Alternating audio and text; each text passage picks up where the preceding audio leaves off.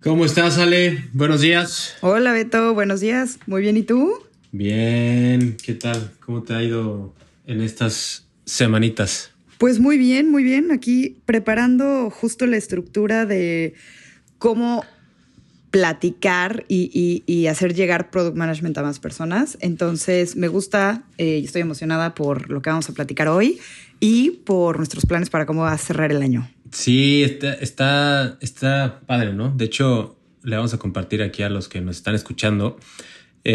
Lo que hemos hablado, Ale y yo, es queremos hacer un podcast que sea un poco como educativo o formativo o que los vaya guiando, ¿no? O sea, yo creo que hay, exacto, muy práctico también. Práctico. Yo creo que hay mucho contenido allá afuera que nada más, o sea, que se basa mucho en opiniones, ¿no? O lo que está pasando ese día o en la semana, lo que sea. Pero creo que puede ser de mucha utilidad que haya algo allá afuera que te vaya guiando a ti como emprendedor o como, digamos, si estás como empleado o lo que sea, para que te vaya guiando sobre cómo aplicar o hacer product management y básicamente hacer un producto, ¿no?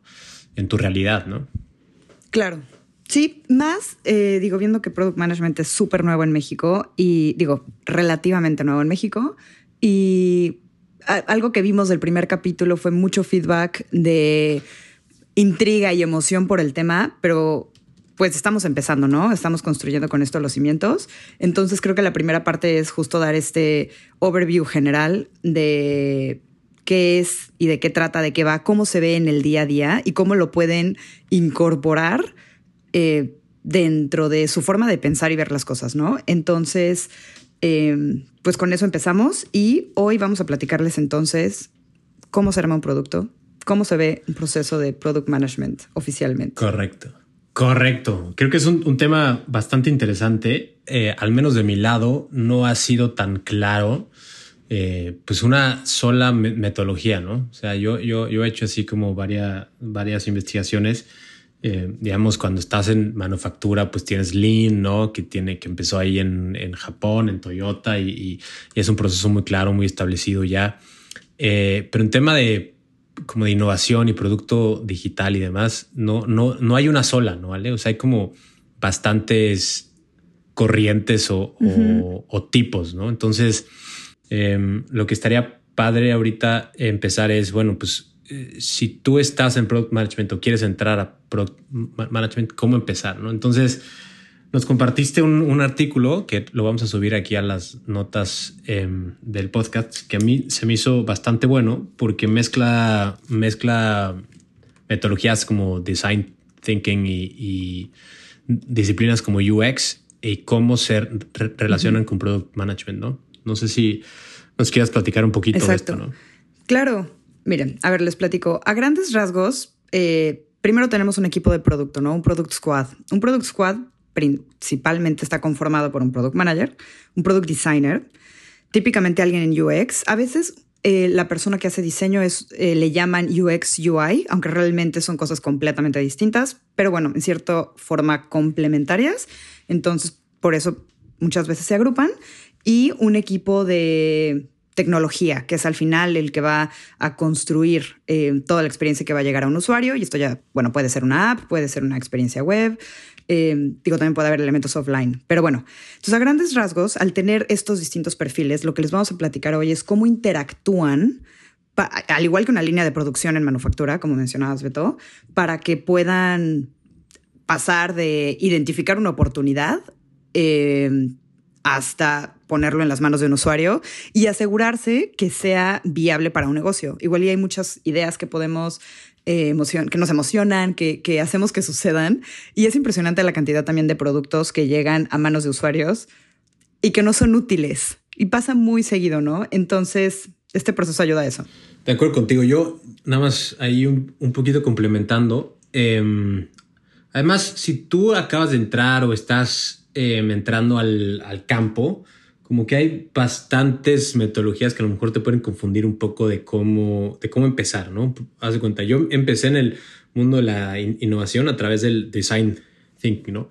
Y no sé si te acuerdas, hace como, no sé, 7, 8, 9 años, estaba de súper moda, ¿no? O sea, de súper moda el design thinking y era esta metodología que hacían estos amigos de IDEO en San Francisco y que habían salido muchos productos a partir de ahí, ¿no? Y luego se empezó a hablar también mucho de UX, ¿no? Y entonces estaban muchas metodologías de UX y que hacen UX y UI, etcétera, ¿no? Y luego está Lean Startup, ¿no? Entonces, si tú estás empezando o ya llevas un tiempecito, pero no conoces todo esto, pues o sea, a mí me pasó, ¿no? Como que te confundes, ¿no?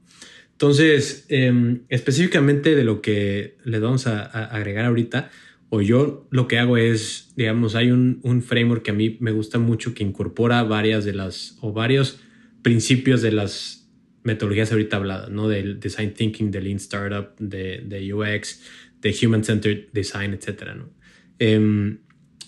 Son como 5 pasos así grandes y generales que para mí son Discovery, Design, Develop, Deploy y Deliver, ¿no? O sea, quien hizo este framework estaba como obsesionado con las Ds, ¿no? O sea, o no sé, obviamente lo hizo a propósito para que fuera más fácil recordar de las etapas, ¿no? Pero lo que me llamó la atención es que del artículo que me enviaste, que yo creo que está bastante bien estructurado, también aparecen estas etapas, ¿no? Exacto. A ver, y justo lo que aparece en estas etapas es... Hay como 4 grandes pasos que dividen el proceso de una idea a un producto que existe como tal, ¿no? Y es investigación, ideación, diseño e implementación. Y todos los demás frameworks, metodologías, caen dentro de eso, incluidas las 5 Ds que acabas de mencionar, ¿no? Sí. Entonces, por un lado, por ejemplo, si vemos el proceso de IDEO, o sea, ellos tienen, dentro de estas 4 grandes fases, ellos lo ven como empatizar, que es empatizar con un usuario o con la persona que tiene un problema. Definir, que es definir el problema como tal. O sea, es entender el contexto en el cual una persona está teniendo un problema. O sea, no es nada más un problema como tal. Es qué está sucediendo a su alrededor que está influyendo en cómo se vive este problema. Y de hecho es increíble porque justo en estos pasos es cuando empiezan a entrar también muchos temas de comportamiento y ciencias del comportamiento. Y bueno, eso también es todo un mundo y justo de las cosas que iremos profundizando. Luego está la parte de idear, que es decir, ok, ya entendimos perfecto quién tiene un problema y por qué tiene un problema.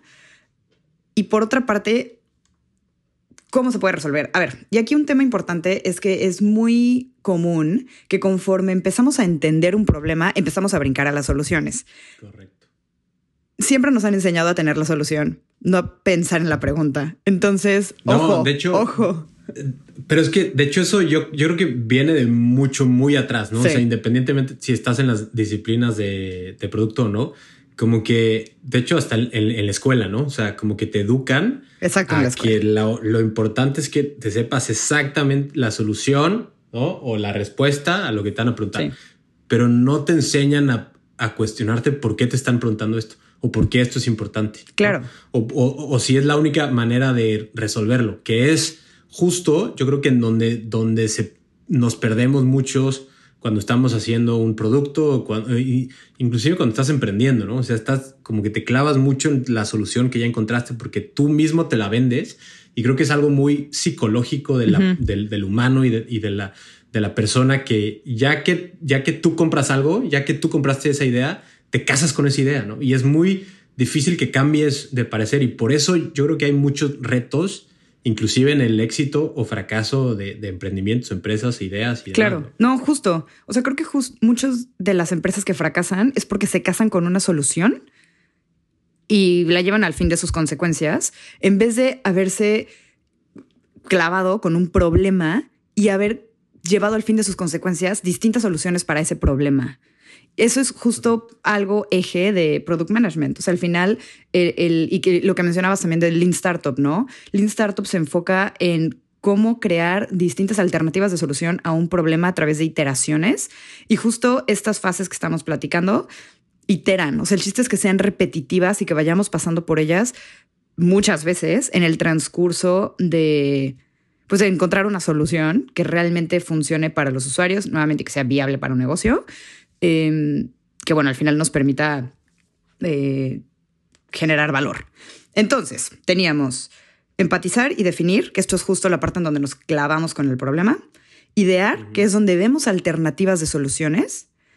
Y ya que tenemos una solución que vimos como viable, que vimos, o sea, y digo viable a nivel, o sea, lo pueden utilizar las personas, a nivel, lo podemos construir, también a nivel negocio, o sea, no, digo, si tenemos cierto capital, tal vez hay soluciones increíbles que pues, no podemos realizar, entonces hay que asegurarnos que sea viable en distintos niveles. 100%. Entonces, una parte importante aquí, con eso construimos un prototipo. No construimos el producto final, construimos un prototipo para asegurarnos si realmente eso puede funcionar o no con los usuarios a los que queremos llegar. Y justo crear estos prototipos que son maquetas, son experimentos. No tienen que ser realmente, digo, puede ser también un mock-up digital, ¿no? Hay muchas herramientas que permiten hacer eso de manera fácil. La idea es llevar una mínima expresión de nuestra idea a las manos de los usuarios lo más rápido posible para ver si realmente nuestra idea vale la pena que la construyamos. Y bueno, esa es la sección de prototipo y la parte de prueba, de test. Ya que hicimos todo eso, podemos llegar a la parte de develop, que es justo la tercera D de la metodología que platicabas, Beto. Sí. Ya que hicimos todo el proceso de develop, que aquí es donde entra todo lo que sabemos de Scrum y de llevar sprints. De sprints, exacto, ¿no? Exactamente.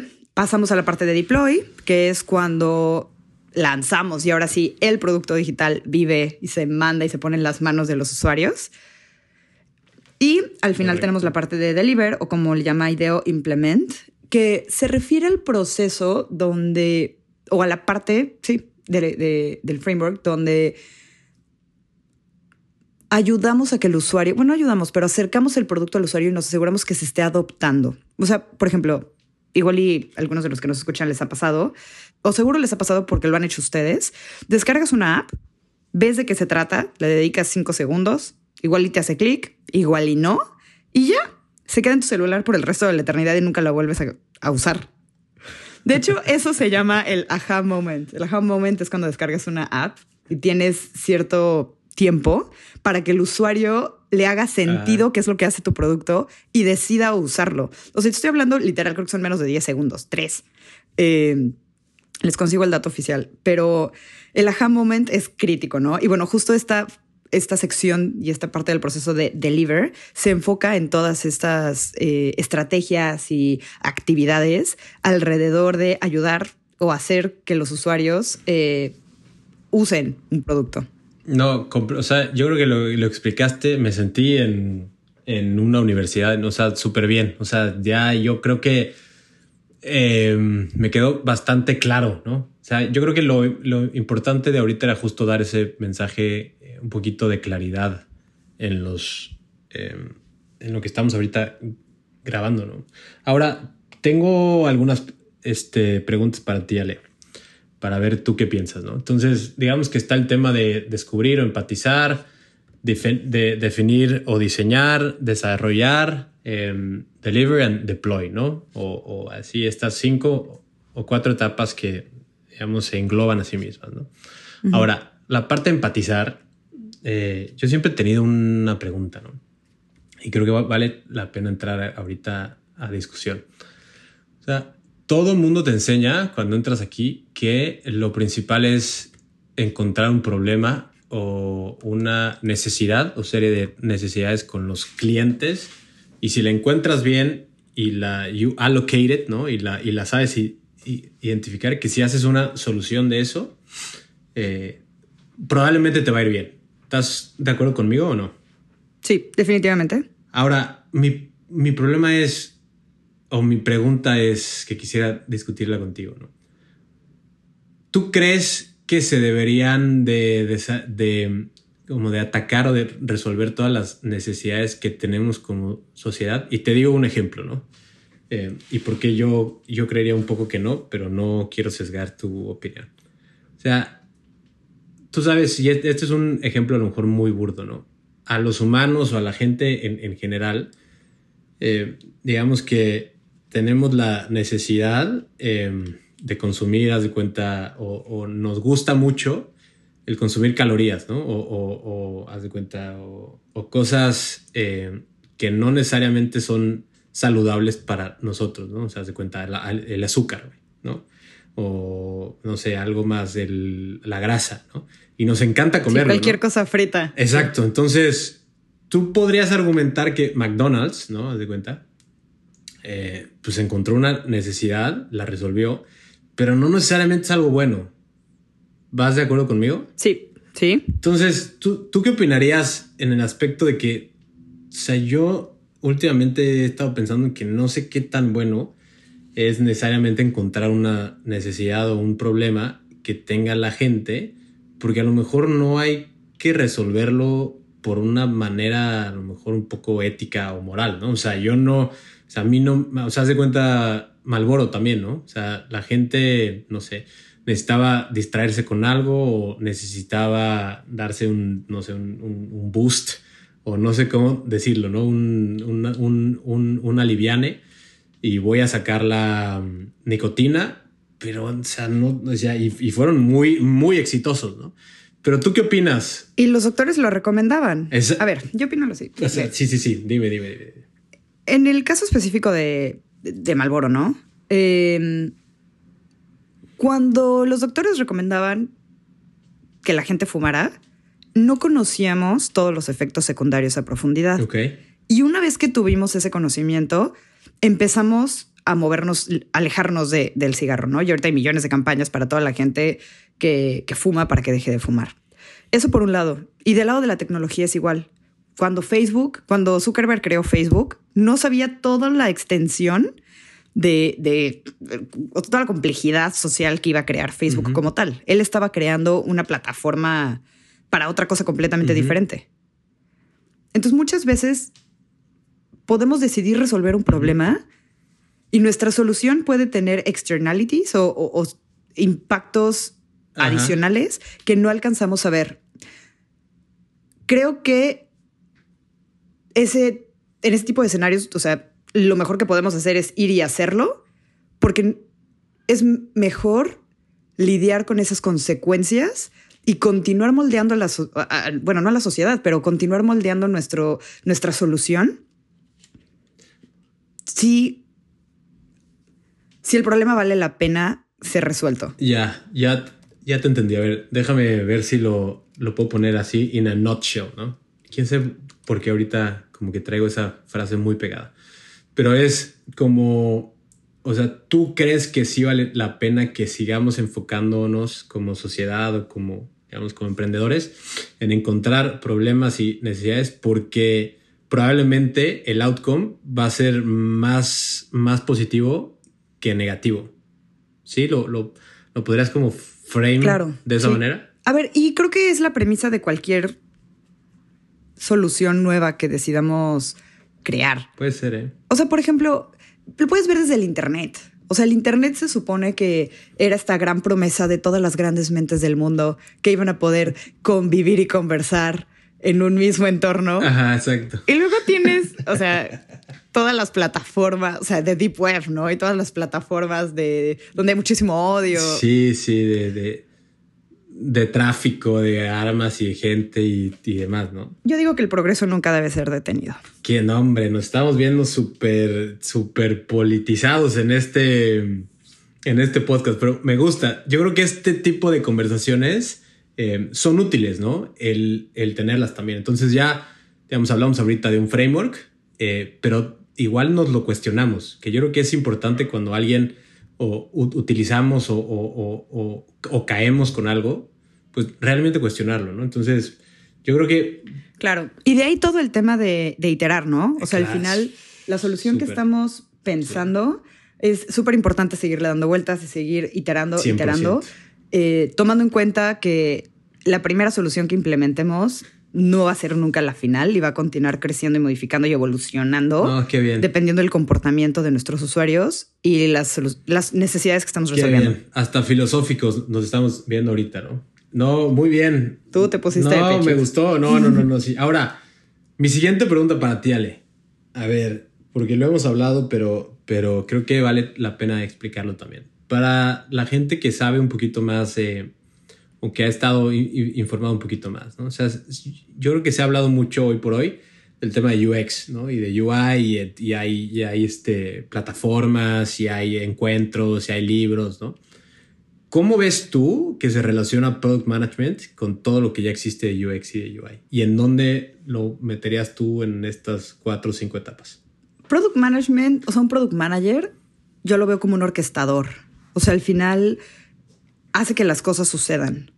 Y eso implica coordinar talento, o sea, gente con muchísimo conocimiento, como alguien en UX, alguien en diseño, alguien en tecnología. Y justo el poder extraer y juntar todos estos talentos para extraer valor, eso suena tal vez muy sencillo, o muy poético, pero es muy complicado, porque al final tienes que lidiar con procesos, con metodología, con pasos. Tienes que poder guiar a las personas mentalmente, pero también ajustar tiempos para poder entregar con metas de negocio. Entonces, muchos dicen, de hecho, que es imposible hacerlo en 40 horas en una semana. Yo a veces creo que sí es cierto. Pero bueno, creo que el lugar justo, o sea, la palabra sería como un orquestador. ¿Tú cómo ves? Muy bien. No quise ahora sesgar mi pregunta con una respuesta previa como la anterior. Yo pienso similar a ti. O sea, yo creo que el Product Management es un orquestador, como dices tú. Al final, yo creo que el Product Management para mí, el Product Manager lo describiría como un tomador de decisiones. O sea, al final a ti te da input y bastante útil, obviamente, ¿no? Todo el tema de UX y del research, porque tienes que entender, saber, segmentar a tus usuarios, ¿no? Todo este tema, ¿no? Y finalmente quien decide qué hacer o quien dice, mira, nos vamos a ir al norte o al noreste o nos vamos a ir en otro eje, es el Product Manager, ¿no? Entonces yo creo que al menos en esas etapas en donde está muy clavado el tema UX, es muy importante la mancuerna que se puede hacer entre el UXer o el Senior Product Designer, ¿no? Y el Product Manager, ¿no? O sea, son este dúo que sirve para que el producto pueda tener mucho más impacto y valor para la gente al que está diseñado, ¿no? Ahí es en donde yo veo que es como la diferencia y la suma, ¿no? La utilidad de tener estos dos roles en una claro. Empresa, ¿no? O en un emprendimiento. A ver, y ahorita mencionabas, ¿no? También project management y justo tomador de decisiones, pero en muchas empresas realmente pues, el tomador de decisiones es el CEO. Para ti, ¿qué no es un product manager? Uf, me pegaste, sí, me echaste un curveball, ¿no? Una bola curva, a ver. Para mí, ¿qué no es? Yo creo que, mira, para mí no es un tomador de pedidos, ¿no? O sea, a veces se nos confunde que literalmente como el product manager es el que está haciendo el producto, literalmente todos le decimos qué tiene que hacer y lo tiene que hacer, ¿no? Y te dice, no se hace cuenta el de legal. Y te dice, no, tienes que tener estos reglamentos y estas cosas y tiene que verse de esta manera y tiene que tener esto escrito y demás. Y luego a lo mejor vas con el de marketing y te dice, no, pero métele banners y métele no sé qué para anunciar otras cosas, ¿no? Entonces, o sea, lo que está pésimo y for all of you out there, ¿no? Para todos los que están allá que sufren esto, acompáñenos en nuestro sufrimiento, porque al menos en mi caso es algo que me pasa seguido. Entonces, justo sí. O sea, eso, si tu chamba o tus actividades están muy dirigidas a hacer esas cosas, yo creo que vamos mal, ¿no? O sea, ahí sí hay que ajustar el curso, ¿no? Sí. Para mí, así en una sola palabra, sería eso es lo que no es. ¿Tú qué piensas?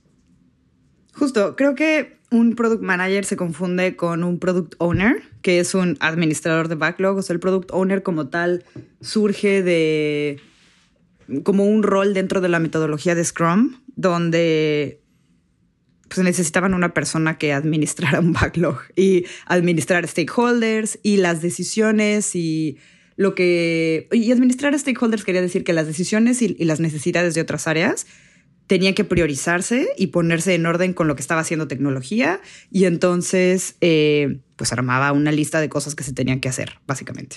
Eso no es un product manager.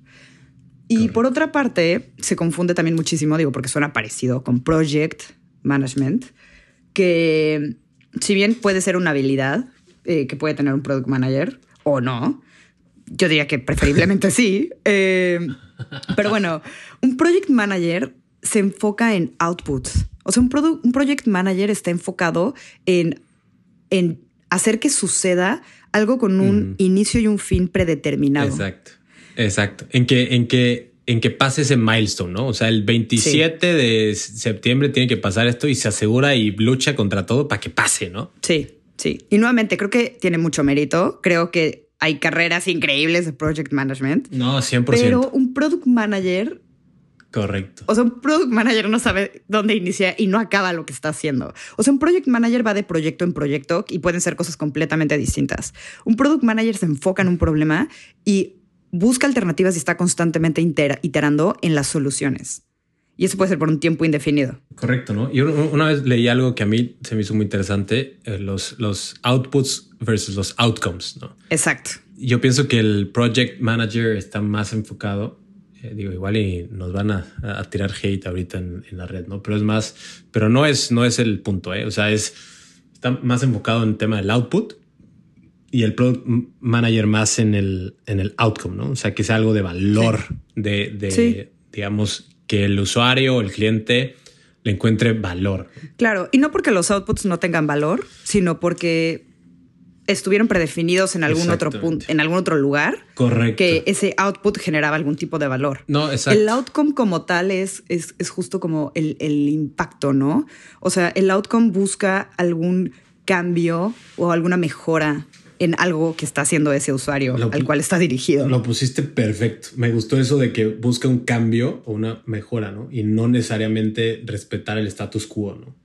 Exacto. Oye, Ale, y bueno, ya vamos a llegar yo creo que al final, nada más para ir cerrando. Entonces está descubrir, definir, desarrollar y entregar. Para ti, ¿dónde has encontrado que es la etapa que más trabajo te cuesta o que te ha costado?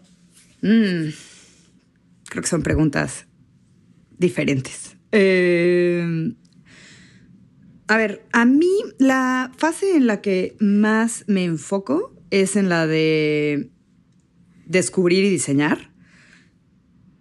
Por cómo está compuesto mi equipo, ¿no? Ya es que platicamos también de los equipos al principio.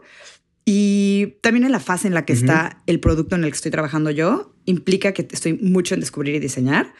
Creo que todas son retadoras en su propia manera. No diría que alguna es más fácil que la otra. ¿Tú?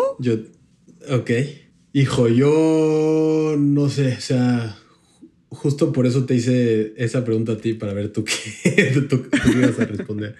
Pero es que yo creo que de nuestro lado, o sea, al menos en la experiencia que yo llevo, no solamente en lo que estoy haciendo ahorita, ¿no? Sino en lo que yo he visto antes. O sea, creo que, o sea, a mí lo que más me gusta, y voy a partir mi respuesta en dos. Lo que más me gusta, yo creo que es la parte de empatizar y definir. O sea, a mí, yo creo que es de mucho valor y en donde están muchas de las oportunidades que haces como product manager en esas dos etapas, ¿no? O sea, realmente ponerle un frame al problema o necesidad no está nada fácil y se me hace súper enriquecedor salir, conocer, hablar, entender ese tipo de actividades. Me gusta mucho, ¿no? Y luego como que luego no le hacemos el suficiente caso al tema de la entrega, pero yo creo que ahí es bastante importante, ¿eh? Creo que a lo mejor es un poco menos sexy que a lo mejor al principio, en donde vas y preguntas y tienes ideas y es como muy creativa esa etapa.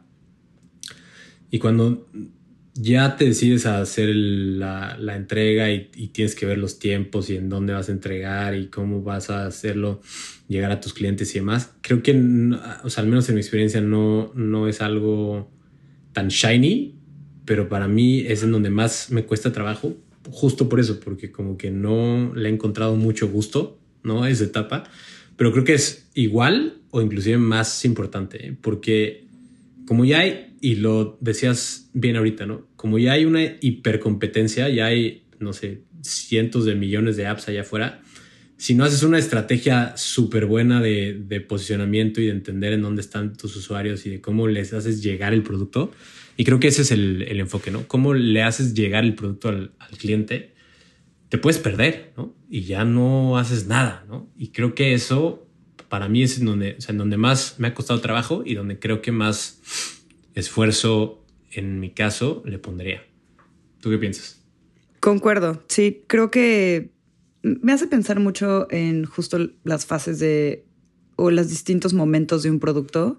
Creo que si estás así empezando desde cero, la parte de discovery y diseño es crucial, ¿no? O sea, porque estás buscando product market fit y no es que quieras llegar a millones de personas, quieres llegar a 100 y ver si funciona lo que estás pensando. Y en cambio, cuando ya tienes por primera vez product market fit, o sea, justo esta parte de deliver, que también entra temas de go-to-market strategies. Correcto, exactamente. O sea, son herramientas completamente distintas. O sea, ya son tal cual mecanismos de growth y de adopción y de onboarding y demás. Es un mundo entero, o sea, podría ser un departamento entero, ¿no? Entonces, pero nuevamente, o sea, no vale la pena que trates de llegar a 10,000, 100,000 personas si tu producto, o que trates como de empujar un producto a alguien si como tal no cumple un propósito, no has validado que se cumple ese propósito. Y justo también son las distintas fases de vida de una startup en términos de existo y tengo esta idea hacia empiezo a levantar inversión y los niveles de inversión que puedes ir obteniendo, que también podemos ir platicando más a detalle más adelante. Hay millones de ramificaciones en esto, pero bueno, creo que justo lo interesante va a ser cómo a través de cada una de estas 5 etapas, que nuevamente son descubrir, diseñar, desarrollar, deployar y deliver. Hay un mini mundo alrededor. Entonces, pues antes de que acabe el año, ¿no? Esa es la promesa. Antes de que acabe el año, iremos platicando de cada una de ellas. Sí, exactamente. Queremos entregar pues esta serie de pasos para que le sirva a la gente que nos está escuchando. Y luego, como bien dices tú, ¿no? Cada una de las etapas puede tener un microcosmos, ¿no? Podemos hablar de muchas cosas, ¿no? De las metodologías que hay en la etapa del research o el discovery y luego cómo se ve eso hoy por hoy en las empresas. No lo sé, o sea, hay muchas ideas, ¿no? Pero la idea es sí entregar siempre algo que creemos de valor para la gente que nos está escuchando, ¿no? ¿Algo más, Ale, con lo que quieras cerrar? Pues nada más. Nos vemos pronto y esperemos que estos capítulos vayan saliendo bastante rápido para que puedan empezar en 2021. Con todo. Con todo, sí. Con todo y las vacunas que ya anunciaron que ya vienen, ¿no? Dios quiera que ya... Exactamente. ¿No? Con todo. Y si no es cerrados, es un buen momento para hacer productos digitales. 100%, concuerdo 100% con ese comentario. Bueno, pues muchas gracias, Ale. Ha sido un placer, como siempre. Gracias a ti, Beto. Seguimos en contacto. Bye. Bye.